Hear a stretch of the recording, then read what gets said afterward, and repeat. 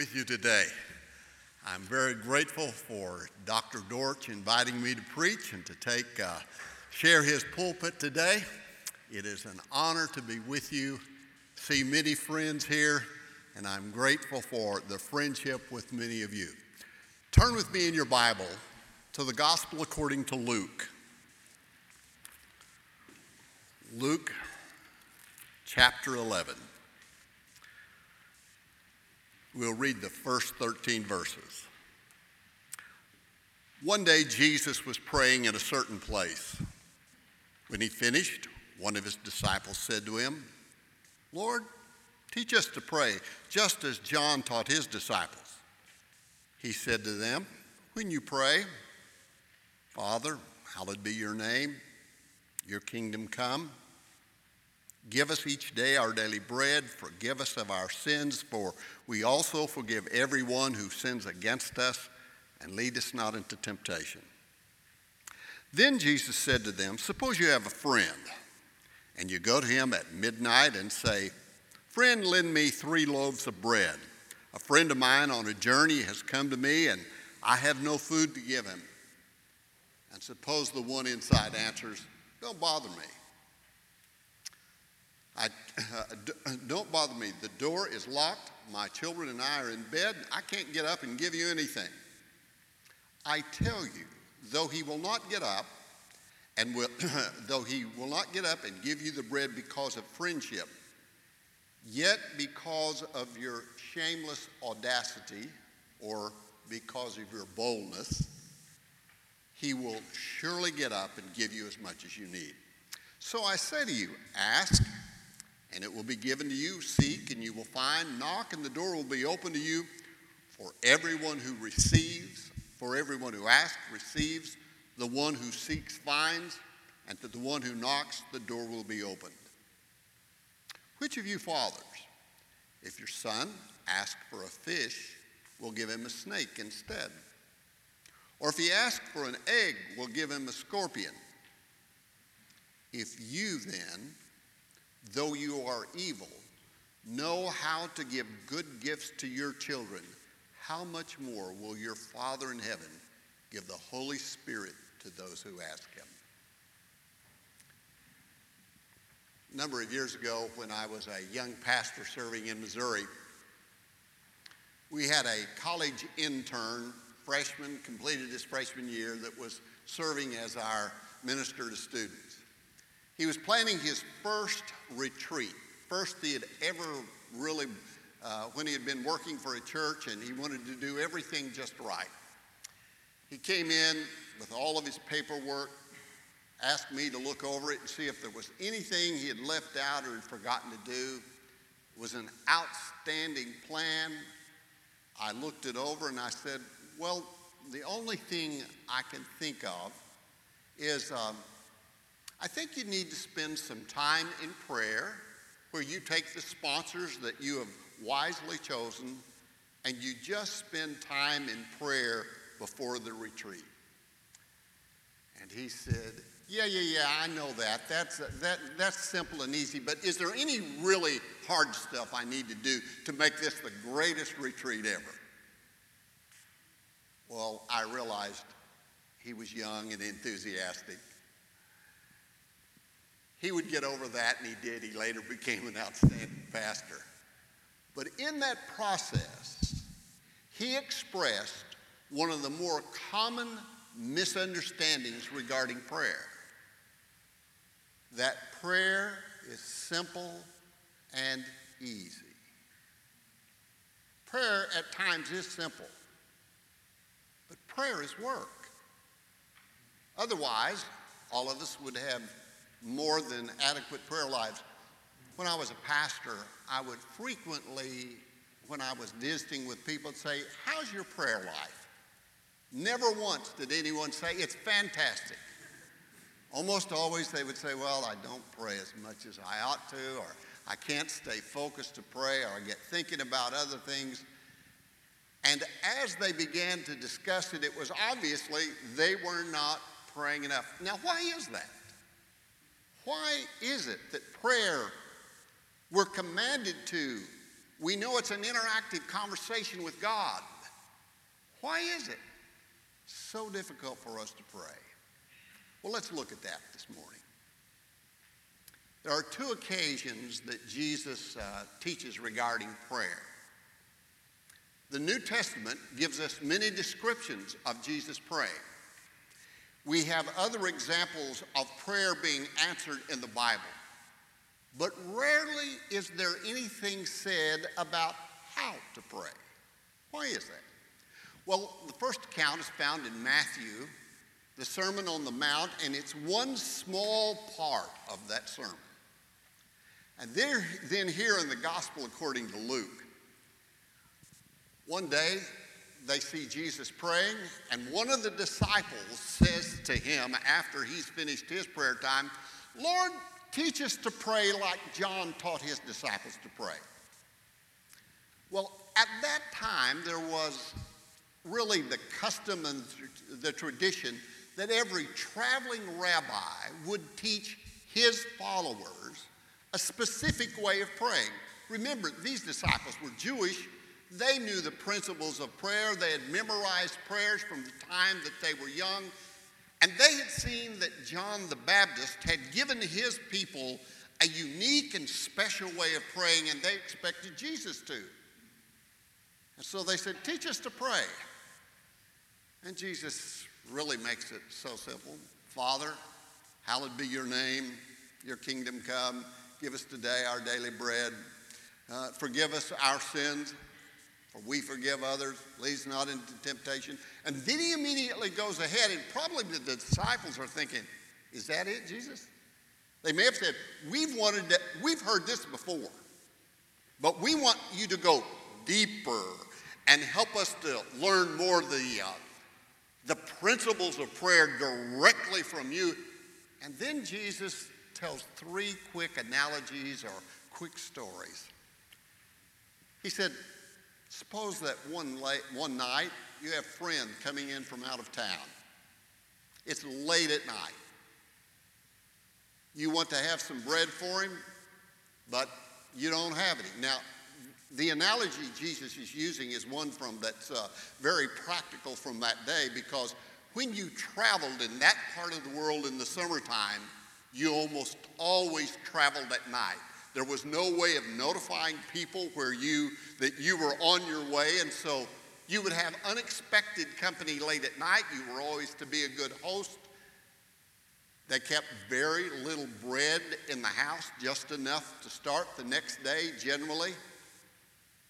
And that night he had no bread, so he went to the neighbor and knocked on the door, and when he knocked on the door, the guy said, "Don't bother us, we're sleeping." Now, that was understandable, because most homes in that part of the world were one room or two room, not one bedroom, two bedroom, but were one or two rooms. Everybody slept in the same room. He had finally gotten the kids to sleep, and here your neighbor is knocking on the door and saying, "You got me some bread." Jesus says, "Now, your friend will not get up because he is your friend, but because of your boldness or your audacity, he will then give you your bread." Now, Jesus in this particular passage is not teaching about the persistence of prayer. There are other places that he addresses the persistence of prayer. But here, he is talking about the nature of God who gives the bread. He then quickly goes ahead and he says, suppose your son asks for a fish. Would you give him a serpent or a snake? Well, that was so obvious. Now, the answer to that is based on really understanding the customs of that world. The Jewish people ate fish, but they would not eat an eel that looked like a snake. They wouldn't touch that. And he says, if your son wanted a fish, you as a loving father would not give him an eel. Then he uses another illustration. He says, suppose suppose your son asked for an egg. Would you give him a scorpion? Again, not a ridiculous analogy, because in that portion of the world, there were scorpions, especially in the sand, that would curl up and be in the sand and in an oval shape when they would curl up. And as a result, you would see the scorpion down in the sand frequently, and a child might reach for it, and the parent would say, no, don't, that'll sting you, don't get that. So he said, you wouldn't intentionally lead your child to get a scorpion and get stung, would you? And then he said, if you, being sinful, know how to give gifts, how much more will your Heavenly Father know how to give you His presence of the Holy Spirit? What was Jesus teaching the disciples? Remember, the question was, Lord, teach us how to pray. What was He saying to them? Well, let's look at it. There are three basic principles. First, He was teaching them that when you pray, you need to acknowledge who God is. And that's not easy. Father, hallowed be your name. God, I'm coming before you, and you are wholly other. You're not just like I am. One of the things that makes it difficult to pray is to humble ourselves before God and recognize who He is. There's a rule of communication that says that for conversation to be effective, you need to know who the other person is. There's a story that illustrates this that comes out of Dawson Memorial Baptist Church. Many of you may remember when Dr. Edgar Arundel was pastor there from 1948 to 1984. On one occasion, he was gone one Sunday. He called his good friend, Dr. Russell Dilday from Southwestern Seminary, to come and fill in the pulpit much the way I am here today. He arrived early, entered the church, and saw a lady, and he said, I need a drink of water. Could you tell me where the water fountain is? And she looked at him. She says, you're new here, aren't you? And Dr. Dilday said, yes, I am. She says, well, while we'll walk, said, I'll just tell you a little about our church. And then she talked, and she said, now, I'm so sorry. Our pastor is not here today. And she said, we've got some stuffed shirt from Southwestern Seminary that's going to be preaching to us today. I'm so bad. I feel so badly about it. Hope you'll come back another Sunday. I heard this from Dr. Dilday. He told me the story. He said when he got up to preach, he saw a lady go out the back door. She would not have, in any circumstances, made that statement if she had known who she was talking to. When you and I enter a conversation with God, we recognize that He is the creator of the world. He is the one who has brought everything to existence that is. And we recognize that we're sinners. And when we recognize who He is and recognize His goodness, it's difficult for us. You see, Jesus was trying to teach His disciples, hey, God really loves you. I really love you. But in many ways, we do not want God to love us. We would prefer that He like us. For if God likes us, He will give us what we want. That's what our friends do, if they're going to stay our friends. They will give us exactly what we want. But as parents, we understand that there are times that you will not give your child what he wants, but you will instead provide what he needs. A number of years ago, I remember a family came to me and they were really distraught what they should do. Their son had abuse problems. He was coming to them asking for more money. They had the resources, and they said to me, we're not going to give it to him because we know what he will do with it. And they explained to him that they would pay for rehab for him, and they would give all that they had to do that, but they just wouldn't give him just cash. The son comes to me and hopes that, being their pastor, I can persuade them to give him the money. They never did. For about 3 to 4 years, he didn't speak to his parents. But eventually, there's a happy ending to that story. He accepted their offer for rehab. He is now a fully functioning and vibrant adult. And he and I have talked since then, because it was when I was serving in Texas, and he says, I couldn't really accept my parents' love. I wanted them to give me what I wanted when I wanted. When you and I come before God in prayer, we are acknowledging that he doesn't give us what we want. He gives us what we need. And that's difficult for us because of our sinful nature. There's a second reason. When we pray, we are responding to God's initiative. And we would rather God respond to our initiative. Everything in the Bible begins with God. In the beginning, God created the heavens and the earth. We read how God calls people. He doesn't wait for them to turn to him.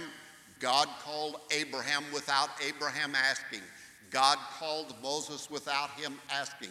God called prophets without their asking. God sent his only begotten Son without our asking. God gives the Holy Spirit without people asking. God gives. He initiates. And prayer is a conversation that initiates with God. We often think that we're asking or prevailing upon God just to do something, but God has already spoken to us, and as a result, in prayer, we need to take our time. We need to slow down in order to have an effective prayer life. When I was pastor of a church in Texas, there was a lady in our church, and on behalf of the nominating committee, I had called her and asked her to serve as chairperson of a significant committee in our church. And she gave the standard response. She says, let me pray about that, and I'll get back with you next week. The next week, she made an appointment with me. As she walked in, I was putting on my best way of persuading her. As soon as she walked in the door, and I said, I hope you're here to tell me yes. She looked at me like, what's that about? I said, well, I asked you to serve as chairman of the Long Range Planning Committee. And she said, I hadn't even thought about it. And she said, if you got a few minutes, I need to talk to you. She said she had been dealing with a very serious illness that only she and her husband knew about until about 2 days before she came to see me. She says, my physician told me today my illness is worse and I have less than a year left to live. I need to talk to you about dying today. And I realized this meeting was about her agenda. Was not about mine. And I'm so grateful that I just listened, because she was a mature believer. And as she processed facing death, she influenced my life in so many ways and helped me understand what it means to go through and the questions you raise. And I really didn't give her any insight. I just listened. And she formed and helped shape my ministry. Often when we come to God in prayer. We want to talk about something that God may not be interested in. Oh, he's interested in, but it may not be the most important thing. I do a prayer journal and have done so for about 10 or 15 years, and I'm generally a type A personality, and my concept of prayer is open my prayer journal and start writing immediately. And God began to convict me that much of it was just out of routine. I began my prayer every day the same way. This is the day that you have made. O Lord, I rejoice and am glad in it, and I receive this gift. And then I would start to give my laundry list of things that I wanted God to do for me. And as I began following the instruction of someone that I knew that was close to me, they said, Gary, just remain silent. When you start to pray, not every time, we all have emergency prayers and things we bring to God, but for a meaningful prayer life, just sit there a moment. And it was amazing. I began to realize often I was asking God to change someone's attitude, and I realized I needed to change my attitude. Often I would be praying for our church in a specific way, and God would speak to me, and I'd realize, Gary, you're praying for the wrong thing.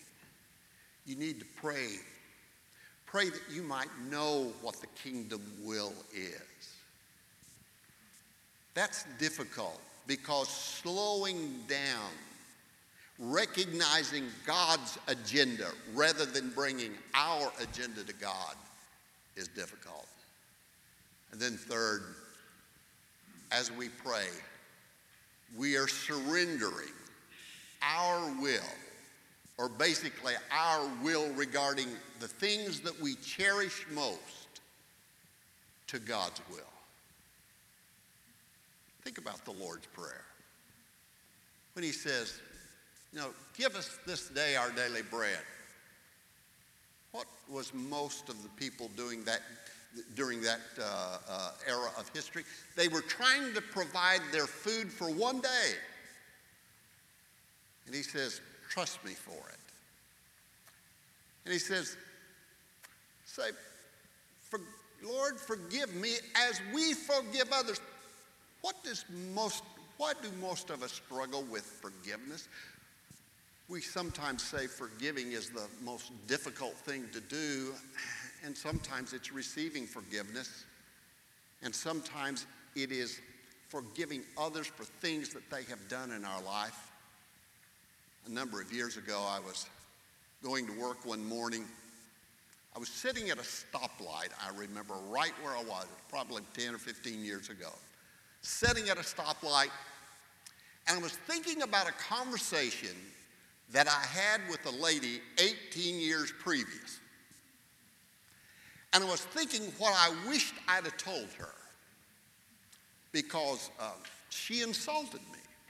She made comments that I felt were untrue and were inaccurate.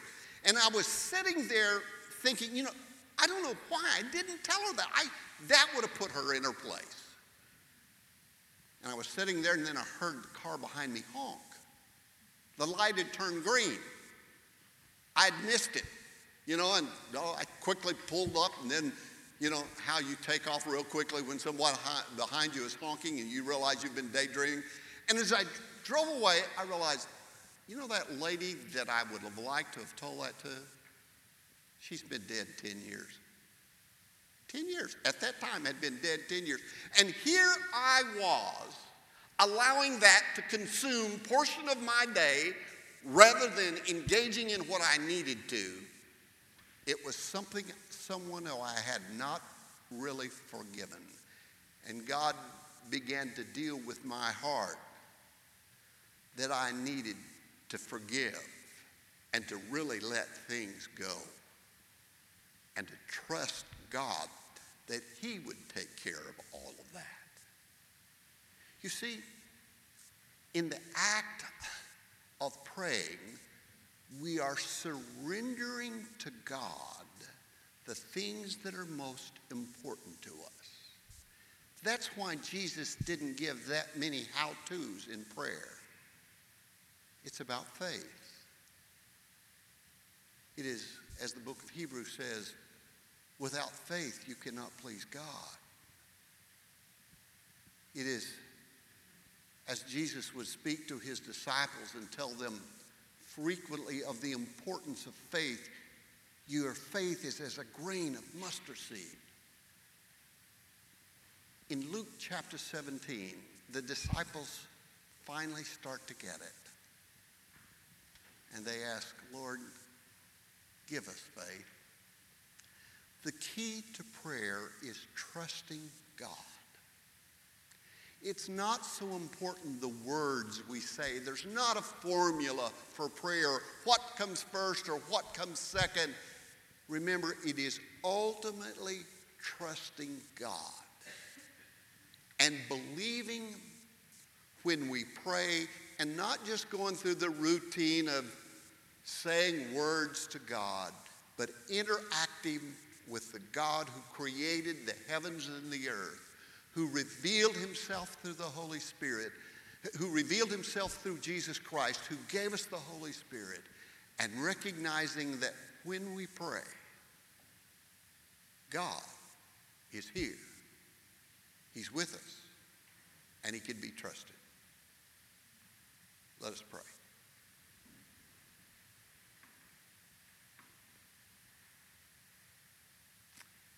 Father,